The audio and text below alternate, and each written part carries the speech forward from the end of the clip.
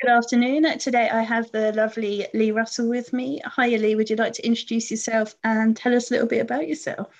Sure. Do I need to accept anything before I we think you start? might need to, yeah, just to say that it's okay, you're being recorded. Okay, right. I think I've done it. So, hi Donna, and thank you so much for inviting me to chat to you. Sorry about that slightly scrappy beginning. I wasn't quite sure whether I was supposed to touch something on the screen or not. I'm not very technologically able, as you know. But yeah, it's lovely to be here. And so ask your questions and I'll answer what I can if I can. You will. I have absolute faith. And actually, this is your second time speaking to me anyway. And God knows what I asked you first time. That was a long time ago. So if I ask you the same thing, then so be it, I think. I can't remember. I mean, it's... I'm happy to chat about anything that comes up, and if we've chatted about it before, well, you might recognise something I say and think, "Hang on, you told me that last time," and then you ask something else. Or your answer might have changed anyway, so it would have been worth asking again. Well, we should probably start off by talking about your new book, which came out yesterday. It did indeed, deep cover. I've got a copy of it. I'll just hold it up to the camera. Here it is. This is the cover, which I think is quite a nice cover. I mean, I don't know what you thought of it. I like the colour. The font of the title, the colour of the font changes with each of my books, which is nice. And the other thing that my publisher does, which I think is pretty neat, is they actually put the number of the book on the spine.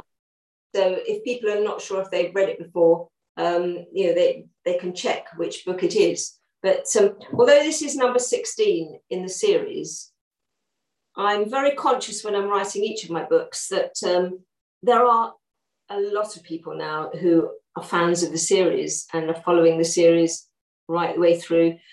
But equally, there are a lot of people in the world who actually haven't read any of my books, believe it or not. And they might pick up any book anywhere in the series, and they want to enjoy it just as much as people who are fans of Geraldine Steele. So I'm very conscious when I'm writing that I'm writing for two readers. I'm writing for my existing fans who know what's happened before to my detective, want to know what's going to happen next.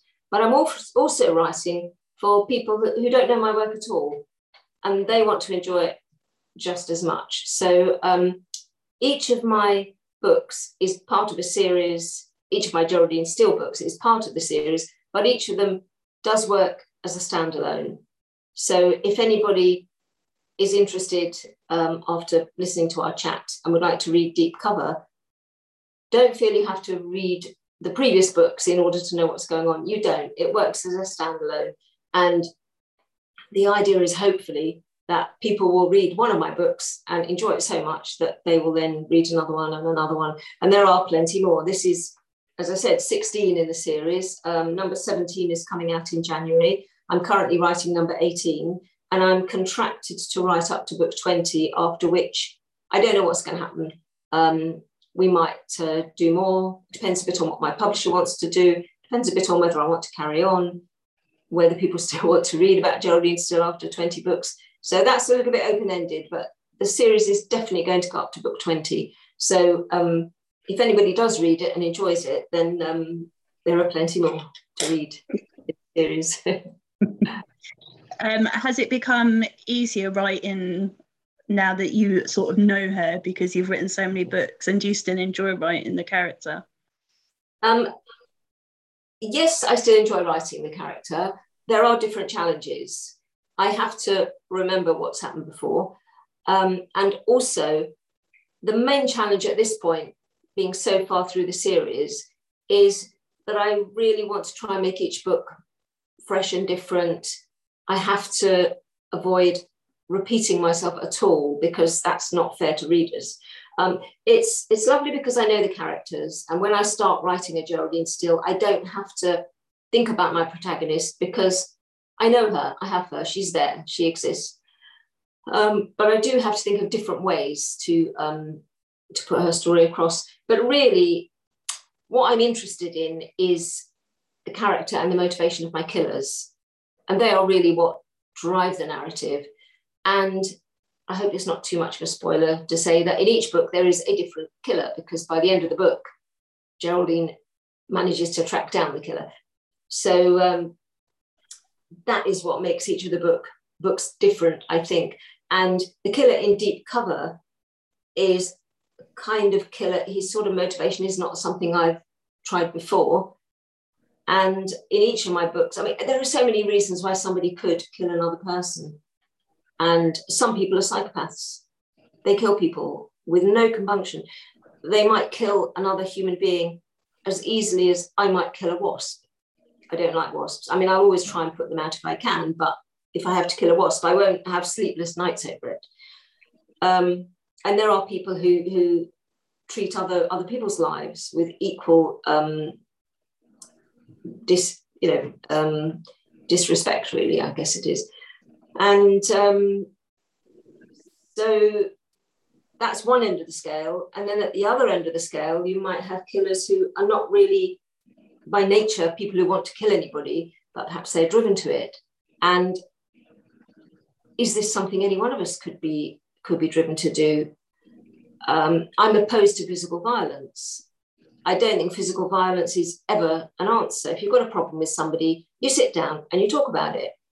If you can't resolve it between you, you walk away. To actually kill somebody is very, very extreme, isn't it? And I couldn't really imagine a situation in which I might be prompted to do that, unless if somebody was threatening my life, or if somebody was threatening the life of somebody that I loved, somebody in my family, somebody threatening the life of a child. In that situation, if I had a gun in my hand, which I wouldn't have, and knew how to use it, which I wouldn't, would I pull that trigger?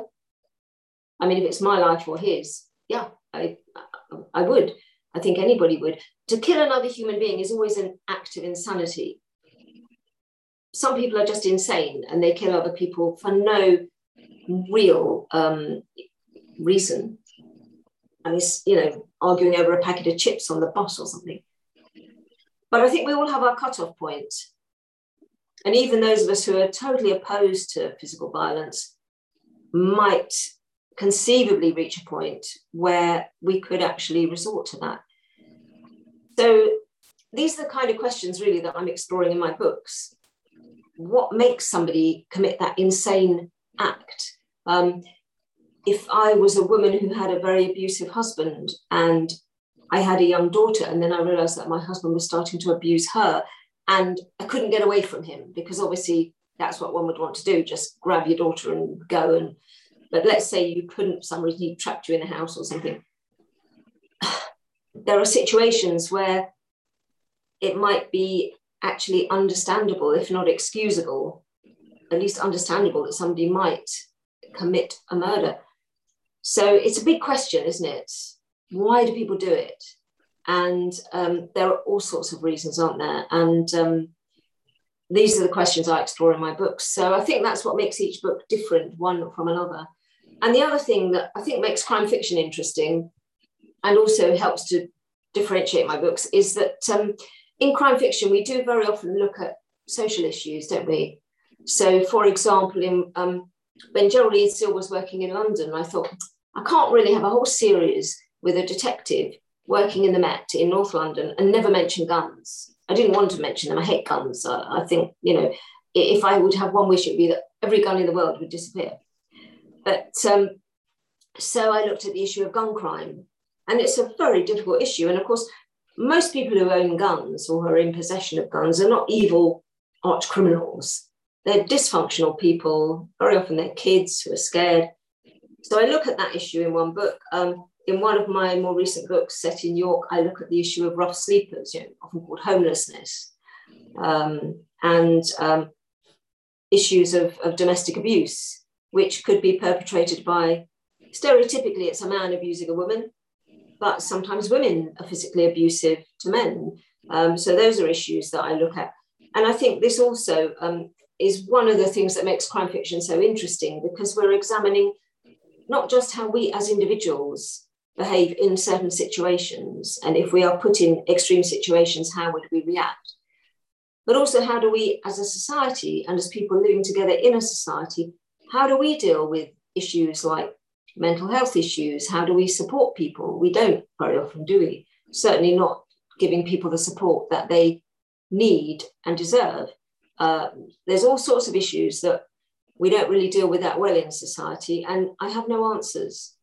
But in my books, I can raise these questions, and it's important, I think, to raise these questions and for people to discuss them.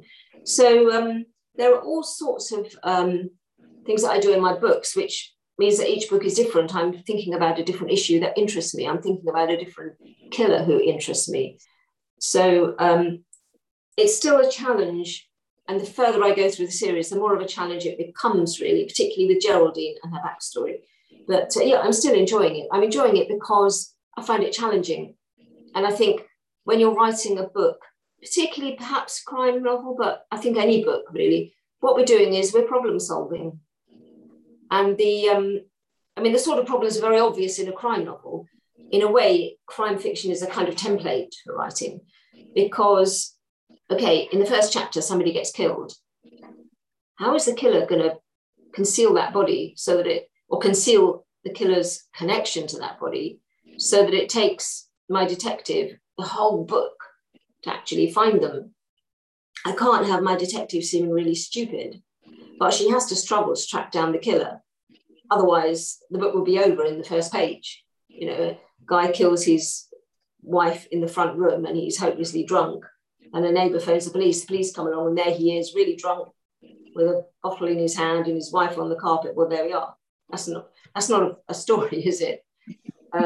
Fortunately, in real life, most murders are solved pretty quickly because most killers don't actually plan out their murders very, very carefully and work out how they can cover their tracks. And as you know, studying forensic sciences, it's almost impossible to cover your tracks these days. But in my books, the killer has to cover his or her tracks. To some extent from the reader as well, I find that very difficult because my readers are very sophisticated in the genre and most of them are far cleverer than I am. And here I am trying to pull the wool over their eyes, and I'll put in a misdirection and my readers will think, oh, that's a misdirection. I throw in a red herring and readers will, oh, that's obviously a red herring. And so that's another challenge in writing crime fiction. But so I think it's the challenge of it that I enjoy as much as anything. I mean, I've been praised quite a lot for my plots, for my plotting. I think perhaps I just have a bit of a devious mind.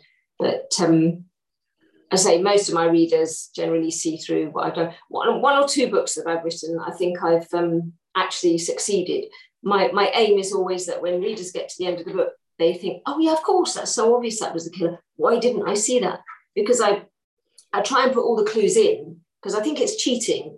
I mean, Agatha Christie got away with it, but I mean, she was just so brilliant. But she would tell you on the last page of the book that the maidservant was really his lordship's great niece who was going to inherit the estate and all this. You know. How are you supposed to know that? No way. There's been no hint of that before. But I feel that's a bit cheating. I put all the clues in, but then of course readers spot them, don't they? So I have to try and, you know, obfuscate them a little bit, slip in a little clue somewhere.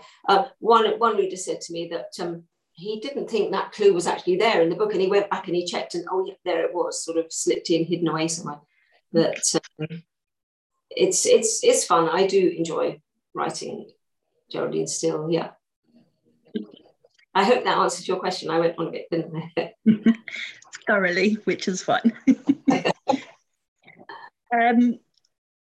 Probably hard to remember back to the beginning, but out of all the books you've written, what's the most fun scene that you've written and what's been the most difficult? That's a good question. I don't know. I'm not a great fan, I have to say, of blood and guts. That doesn't inspire me. I do put in a little bit of blood and guts because a lot of crime readers want that. And they expect that. It's kind of part of the genre. And I was actually criticised by some readers, and I didn't really agree with this criticism, but some people said that the killer in my first book, Cut Short, wasn't evil enough. But I know what they meant, because the more evil your killer is, the more vicious your killer is, the more readers are invested in them getting caught, the more scary they are. And think about the villains who really stand out in our reading. You know, Hannibal Lecter, Dracula, you know, sucking blood. You know, these really, really nasty, vicious characters, Heathcliff. So Voldemort, you can't even say his name and all this. So I think the more evil and nasty and scary your villains are, the more readers want to see them caught. But in my very first book, my killer, he was a killer, but in some ways he was as much a victim as the people he was killing. He was a character who should have been harmless. He should not have been allowed out in society unsupervised. It was a failure of society, really. So in that sense, he wasn't totally evil. You could kind of feel sorry for him.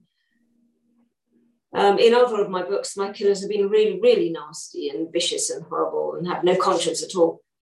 But I've forgotten what the question was now. I knew this would happen. It always does. You were asking the fun scenes. I mean, yeah, I'm not inspired by violence. But in some ways, it's quite fun to write I think I like writing the really, really tense, scary scenes, you know, the kind of footsteps behind you on the pavement when it's dark, those sort of scenes. And I think in some ways, I mean, I don't know how you feel about this, a lot of people would disagree. You know, Frances Fifield, brilliant crime writer, and she said, women experience fear on a daily basis in ways that men can't even begin to understand. And I know what she means. And my husband laughs at me. I mean, if he goes out in the evening, I always lock all the doors. If I go out, he probably doesn't even notice I've gone, to be honest. But he certainly wouldn't go around knocking all the doors. But I don't know if it's because I'm a crime writer or because I'm a particularly fearful person or because I'm a woman. But yes, I am nervous if I'm out on my own in the dark. Then I'm a little bit more alert and more wary. And if there's somebody walking behind me, I might let them go first, you know, that kind of thing. And so I think one of the reasons that I enjoy writing crime fiction, because I am a very, very, very fearful person. I'm actually scared of most things. I'm very jumpy. And I mean, my phone can ring and I'll nearly jump off my chair. I'm that jumpy. And I mean, it used to, when my daughter and her partner were living with us for a while, and they used to love it. They were in hysterics. I mean, you know that scene in Jaws when this big plastic shark, which you know is a big plastic shark, it doesn't even look like a shark, and it leaps up through the middle of the boat. And I've seen the film before, and I know, yeah, here comes the big plastic shark, and I still scream when it jumps up. So I think in some ways, writing crime fiction, I'm acting out my own fears in a safe environment. And I think that's one of the reasons why we like watching horror movies, although I don't watch horror movies, but certainly why we like reading crime novels, because we can be scared, but it's within our control because we can always shut the book, we can always look away. And so we can almost kind of rehearse being scared, but it's not real, is it? It's fiction. So I think I like writing those scenes. When I give myself a bit of a, you know, shivered down the back, that's actually very satisfying. I think, yes, that's what I wanted to do. You know, if it makes me feel like that, then hopefully it will make my readers feel that way as well. So I can't really pick up any one scene that I've enjoyed writing the most. One of my books, Not a Geraldine Steele, is set in the Seychelles, and we had to go on a research trip there. We had to spend a couple of weeks there, and that was absolutely wonderful. That was nice, although too hot for me, really. We've been, you know, I've been to some really kind of exciting places, but I can't think of any one scene in particular that I've enjoyed writing the most. I'm always very into the book that I'm writing at the moment. Yeah, that's what a lot of authors say. A cheating answer. Oh yeah, I'll cheat like mad. Do you hide any secret jokes or messages in your books? In what sense? Any like Easter eggs or any sort of private incidents or names or anything like that? No. My books bear no relation whatsoever to anything that goes on in my life. I keep them very, very separate. When I'm writing a book, I step into that world.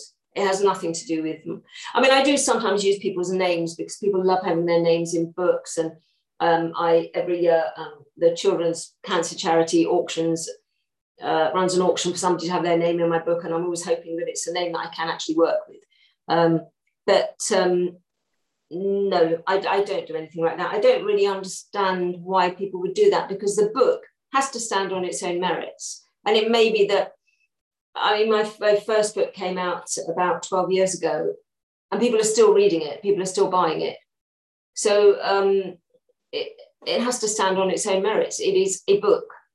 It's not got any little things from my own life in it at all. The book set in Seychelles actually was based on a real experience that my husband had, but very loosely based on it. But other than that, no, it's just fiction. And, you know, my life is one thing and the world of my fiction is another thing. I don't know how you would hide an Easter egg in a book. Well, someone that I spoke to yesterday actually is a massive Alice Cooper fan. So she tries to get some kind of reference to Alice Cooper in all of her books, which I thought was quite funny. Yeah, I can see that would be fun, but no, I mean, my books are just books that I tell a story and that's what it is. And there's no kind of gimmicks or fun things like that. No, you read the story and there's no in-jokes or anything. No, that's just not something I do, but I'm sure a lot of people do it really well. Yeah, I mean, some do, and some are the same, are like, no, absolutely not. And some are like, yeah, I kind of do. So yeah, it's quite interesting to ask the question and find out. Yeah, I might actually, in my next book, you've given me an idea. I might try and put in a little sly reference to you in my next book and see if you spot it. But, no, it's not something I've ever done, really. Not consciously, not deliberately. It's at one time, actually, when I was still working, when I was teaching, and one of the other teachers really annoyed me. He was a really annoying man, and he was very short. And so I did have a character in my book who was very short. I can't remember if they were a nasty killer or came to a sticky end. But I mean, that was the only point of similarity, that this character was short and this other person was short. But that's not really what you're talking about, is it? I quite enjoyed doing that. I can imagine. If you were to be a character in a book, would you be a killer or would you want to be the saviour? Oh, I'd want to be the saviour. Yeah, I always want to be the saviour. Yes, I always want to sort everybody's problems out. It drives my family mad because, you know, anytime they have a bit of a moan about something that's not going right in their life, I'll say, well, why don't you do this? Or if I was you, I'd do it. And particularly my daughters, they say, Mum, I don't want a solution. I'm just telling you what happened. Don't try and, you know, solve all my problems. I can't help it. Yeah, I want to be the saviour in life. And I want people to, you know, I'd love to be Superwoman. I want people to be grateful to me for saving them. And I guess in some ways, Geraldine Steele she's a champion for justice. And I think there's a little bit of me in her that I want to put things right. Don't we all, actually? Unless we're feeling particularly, you know, annoyed and fed up and angry and resentful, which we all do sometimes, don't we? And then we just want everything to go to pot. But in general, don't we all just want everyone to be happy? And if we could solve the world's problems, wouldn't we just do it? So yeah, sure. I want to be the same. Yes. I'm not. I have to hasten to add, my attempts to, you know, save anybody usually make things worse. But it's never good to interfere in other people's lives, but I do anyway. If Geraldine Steele was to team up with another fictional detective, who would you like her to team up with? Oh, wow, that would be fun. Can it be from the past or present or? Yeah, anyone. Well, I guess Sherlock Holmes. I think she could learn a lot from him. And he could probably learn quite a lot from her as well, I dare say, because she's more clued up about, you know, contemporary forensics. But he would be a fun character to meet, wouldn't he? There are so many wonderful detectives, aren't there? I've recently come across Cormoran Strike, who I think is a wonderful character. And I've forgotten his name now in the puppet show. You would know. Who are we? Washington Poe. Mike Cravens. Yeah, Poe. Oh, yeah. Poe and Tilly. He's the one. Yeah. And Tilly Bradshaw. I mean, there are just so many, aren't there? I can't even begin to think of all of them. And maybe Jack Reacher would be fun. Not much conversation, maybe, but he'd get the job done, wouldn't he? Yeah. Just so many. Yeah. Cormoran Strike is a strange one because he's such a grumpy bugger, but yeah, I really like him. You like him. And and maybe Poirot as well, to sort of say, how come you know every word in the English language except for yes? That's that's a fun question. I think Sherlock Holmes would probably be my number one, and I can say that without risk of sort of offending any contemporary authors, because there are so many who would be absolutely wonderful to team up with. Yeah, and then your mind just goes blank and forgets every single name of any author. Yeah. And I think I'm right in saying that Arthur Conan Doyle invented, or was one of the first people to realise a certain aspect of forensics to do with plants and pollen, which I thought was really interesting when we were taught it. Yeah, I mean, I think people like Conan Doyle, I mean, he was obviously such a clever man, wasn't he? And yes, I'm sure he was sort of at the forefront in the way that Sherlock Holmes, in a way, was at the forefront as well. Yeah.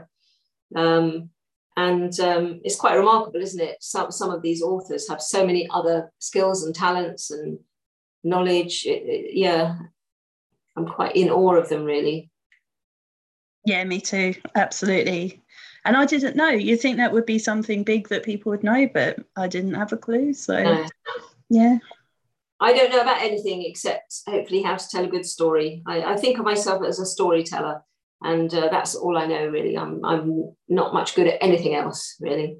Well, I think with nearly 2 million sales, I think you could probably safely say that you're a very good storyteller. I hope so. Yeah. If you've not reached the 2 million yet, if you've not gone over that, it's been nearly for ages. I don't know. Yeah, I know it has, hasn't it? I don't know. I don't know if we quite know, but it probably has by now. There's so many different territories and different books, and it's difficult. So I don't even know how many have sold with some of my books, but certainly with Geraldine, we're getting on towards 2 million. Yeah. But I mean, I could talk forever about all the things I can't do, but yeah, hopefully I can tell a story. Yeah, I would say so. If you're able to spend a day with any author, dead or alive, who would you like to spend the day with? Well, presumably, when you say dead or alive, they would come back to life for the day. I wouldn't particularly want to spend a day with a corpse. No. Well, I mean, probably an author that I already know, because I have some wonderful friends in the writing community. Some of them, like Lee Child, is such a lovely guy and so clever and so entertaining. Linwood Barclay was a lovely guy. There's an author you may have come across called Luke Macallan, who actually lives in Switzerland, and he's a great friend of mine, although I don't get to see these people very often because we're in different countries. I mean, there are so many, aren't there? Who would I really like? I don't know. I can't really say. Let's think about dead ones, and then it's not so invidious in mentioning names. Dead authors. Well, I guess probably somebody like Dickens or Shakespeare, because I think they were such phenomenal writers. I'll tell you who I really would like to spend time with. Would be, he's not really an author, but someone who intrigues me is Leonardo da Vinci, because he was living in the 16th century, and he invented helicopters and submarines, and I don't believe in time travel. I really don't. But I think if anybody had travelled in time, surely it would be him, or somebody had travelled back in time and told him about these things, because he was so ahead of his time and he invented so many things. You think, how on earth did one man invent all these things centuries before they were actually invented? It's quite phenomenal. So he'd be an interesting person to meet, I think, but not an author. So. Yeah, and again, people don't know, do they? All the stuff that he done. A lot of these people invented loads of different things, and everyone, Da Vinci is an artist, and that's it. But he wasn't. He was incredible. So he was a scientist, and all sorts of things. It would also be quite interesting to meet Shakespeare and ask him what he actually did in those years when he sort of disappeared, and who was the Dark Lady, and all sorts of mysteries. But then, of course, they wouldn't be mysteries anymore. So maybe that would be a shame. I don't know. It's nice to have a bit of mystery in life, isn't it? Yeah. Like, what's your word or phrase that you get told off for overusing and have to edit out? Yeah, that's a good one. I was surprised, actually. There's no one particular one that I get told I overused, but I did in the edits for one of my recent books, when I was rereading it, and I'll tell you how it came about, because I think it was straight away, and I think I wrote it as 2 words and the house style was 1 word, or it might have been the other way around. And so that was flagged up every time. And I was amazed how often I said straight away. And you do, as a crime writer, you want to say suddenly, abruptly, without warning, straight away. And there's only a limited number of times you can say that. And apparently you're not supposed to use suddenly, but I don't know why, but I use it. But I try not to overuse these words. And I don't know that I have any one particular fault. I just have to say there are so many. Yeah, I love that, because usually authors know. As soon as I ask, they're like, yeah, it's that. Like the lady I asked yesterday was just, and she knew straight away. I do use just a lot. But the thing is, I tend, I'm quite sort of pedantic and anal about these things. And I do reread my work very, very carefully. And so I think, by and large, but not always, but by and large, I tend to pick up on these things myself. And I'll notice if I've used just twice within 3 lines, and then I'll change one of them. So, the first draft probably is peppered with things like that, with repetition. Reiteration is another thing I do a lot.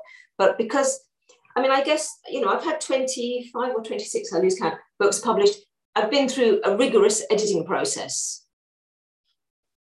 24 times more, 26 times, I think, 27 times. So there are not many mistakes that I make regularly that I've not been pulled up on already.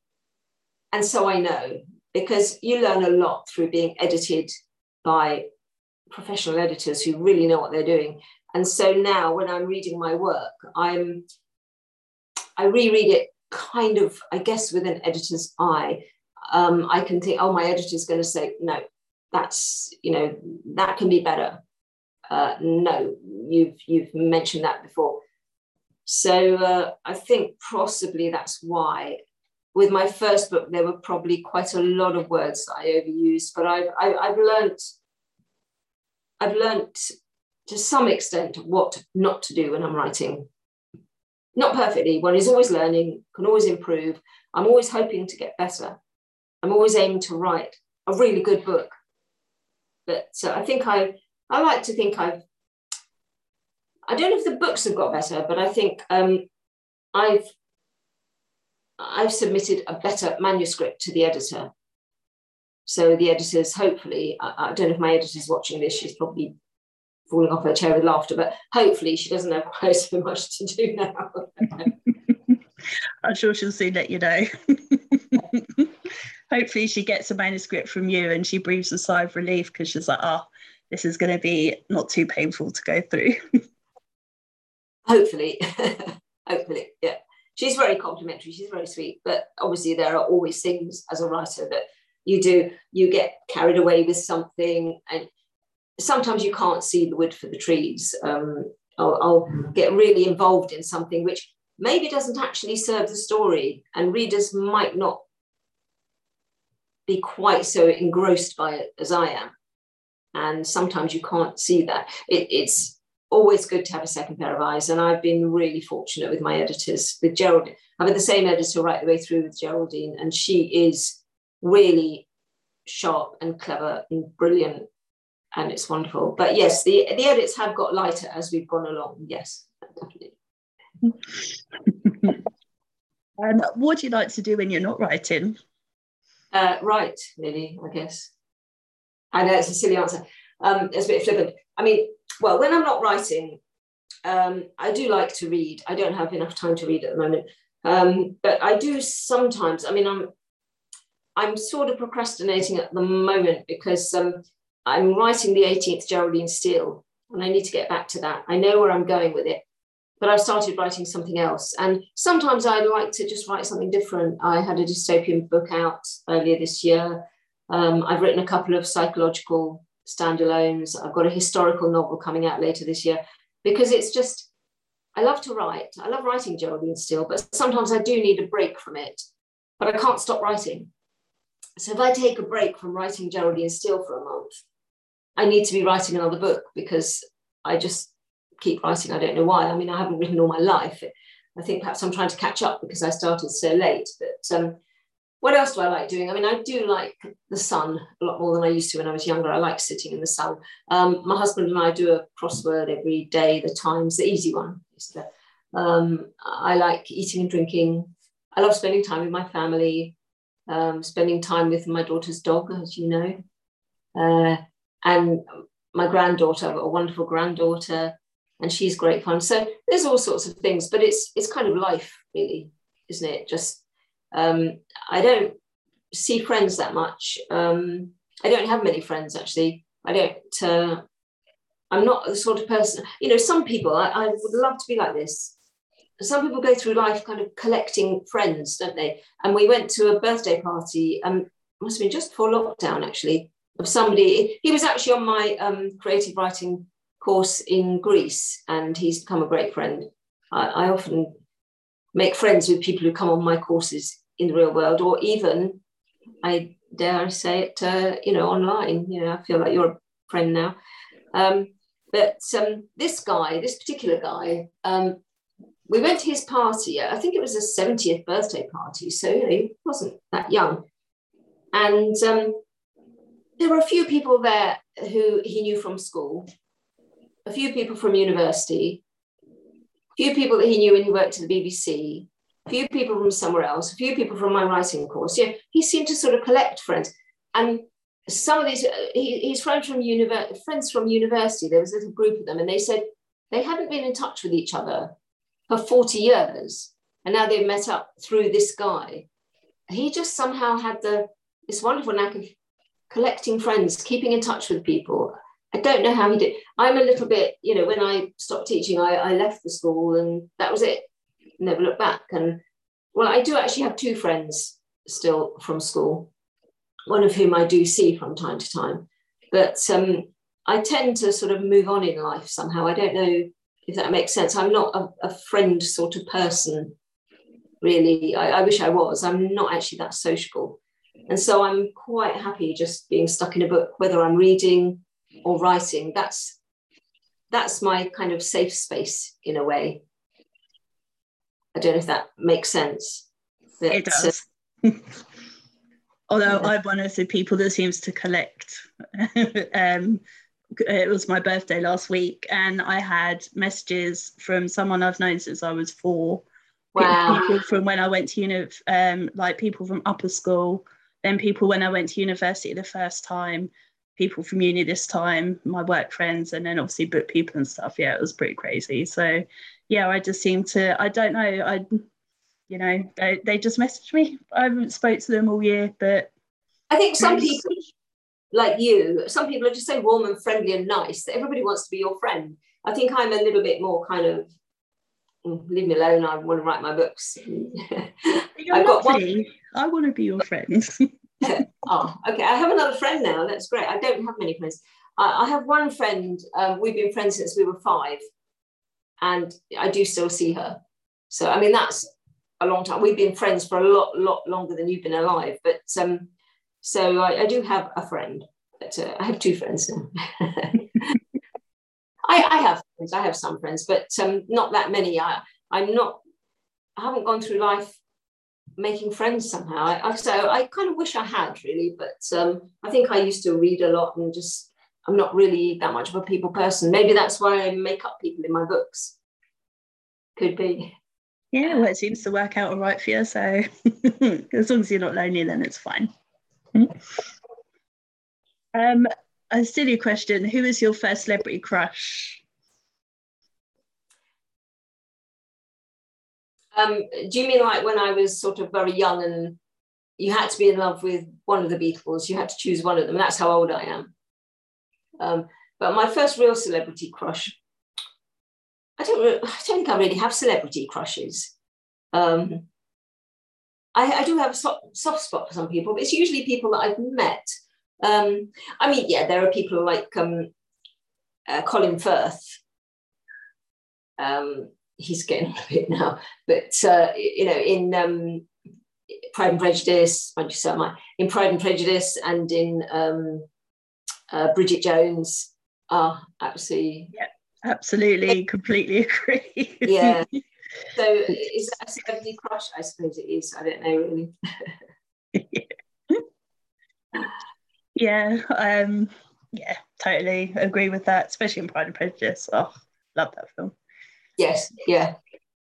And you know, Jane Austen was only in her early 30s when she died. I mean, what a genius. Just unbelievable to have so much perception and wit and be so articulate at such a young age. I mean, it's just, I suppose if you've got it, you've got it. But phenomenal, really. Yeah, absolutely. So what's coming next for you? Well, okay, so Deep Cover is just out. In January, the next one, Gilt Edged, it's called, is out, and that's actually available for pre-order now. And amazingly, it's had quite a lot of pre-orders already. I mean, it's not even out till January, so I don't know how that's happened. And I've got a historical novel coming out in October, and currently writing the 18th Geraldine Steele. So the 17th one is out in January. The 18th one will be out sometime next year. I'm not sure when, later on in the year. And then the following year, we'll have 1 or 2 more Geraldine Steeles, and then I'll get up to book 20. And then I don't know what I'm going to do after that. I may carry on doing my creative writing, my writing courses online. That's quite fun. It's nice to meet nice people. And that's it, really. I do some work for the Royal Literary Fund. Again, teaching writing skills, but that's teaching professional and academic writing skills to people who are doing, diplomas and MBAs, people working who are studying, and I support them with their writing, but that's just a few hours a week. I mean, the writing course is an hour a week. I do between, maybe 2 to 4 hours a week for the Royal Literary Fund, so that's not that time consuming. And just hopefully enjoying some more good weather before the winter.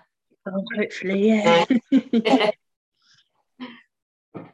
Well, I don't think I have any more questions for you, unless you think there's anything I haven't asked you that you want to tell us. And it's 6:15. No, I probably should go because I've got I've got a course tonight. But no, that's been fun. Thank you so much. And I hope that was okay. I mean, Awesome, as always. It's always amazing talking to you anyway, so. Well, thank you very much for the questions, and do send me the link when this is posted online, and I will share it. Awesome. And you just want to tell everyone where they can find out more about you and where they can get your books just before I stop recording? Oh, okay, yeah, that would be cool. So I have a website, which is simply leerussell.co.uk. That's right, isn't it? leerussell.co.uk, yep. So there's links there to my Facebook, where I'm fairly active, really, usually talking about odd socks and things, but but I do post about my books there as well. So there's links to my Facebook page, links to my Twitter account, which again is just @Lee Russell. So that's quite easy to find, hopefully. I can't think what else there is about me, really. Just I have a newsletter. I have a newsletter that goes out monthly, and we do have competitions and things there. So you can win a signed copy of a book there, and also people can ask me questions there. So people send in questions, and then what the publicist does, she puts the question up on the screen, and then I have to video myself answering the question. So we have a little video of me saying, yes, that's a very interesting question. I'm glad you asked that. So it's good fun, the newsletter. So, and I interview other authors. So you can see interviews with other authors. You can, there are competitions to win books. You can see little videos of me. You can find out about my latest books. And all of that is available through my website. I think if anybody is at all interested in finding out more about me after listening to this, then go to my website, leerussell.co.uk, and that's really all the links and everything are there. So I think that's probably the best thing to say there, isn't it? Yeah. Brilliant. And other than that, just please, everybody, buy my books. Yep, simple as that.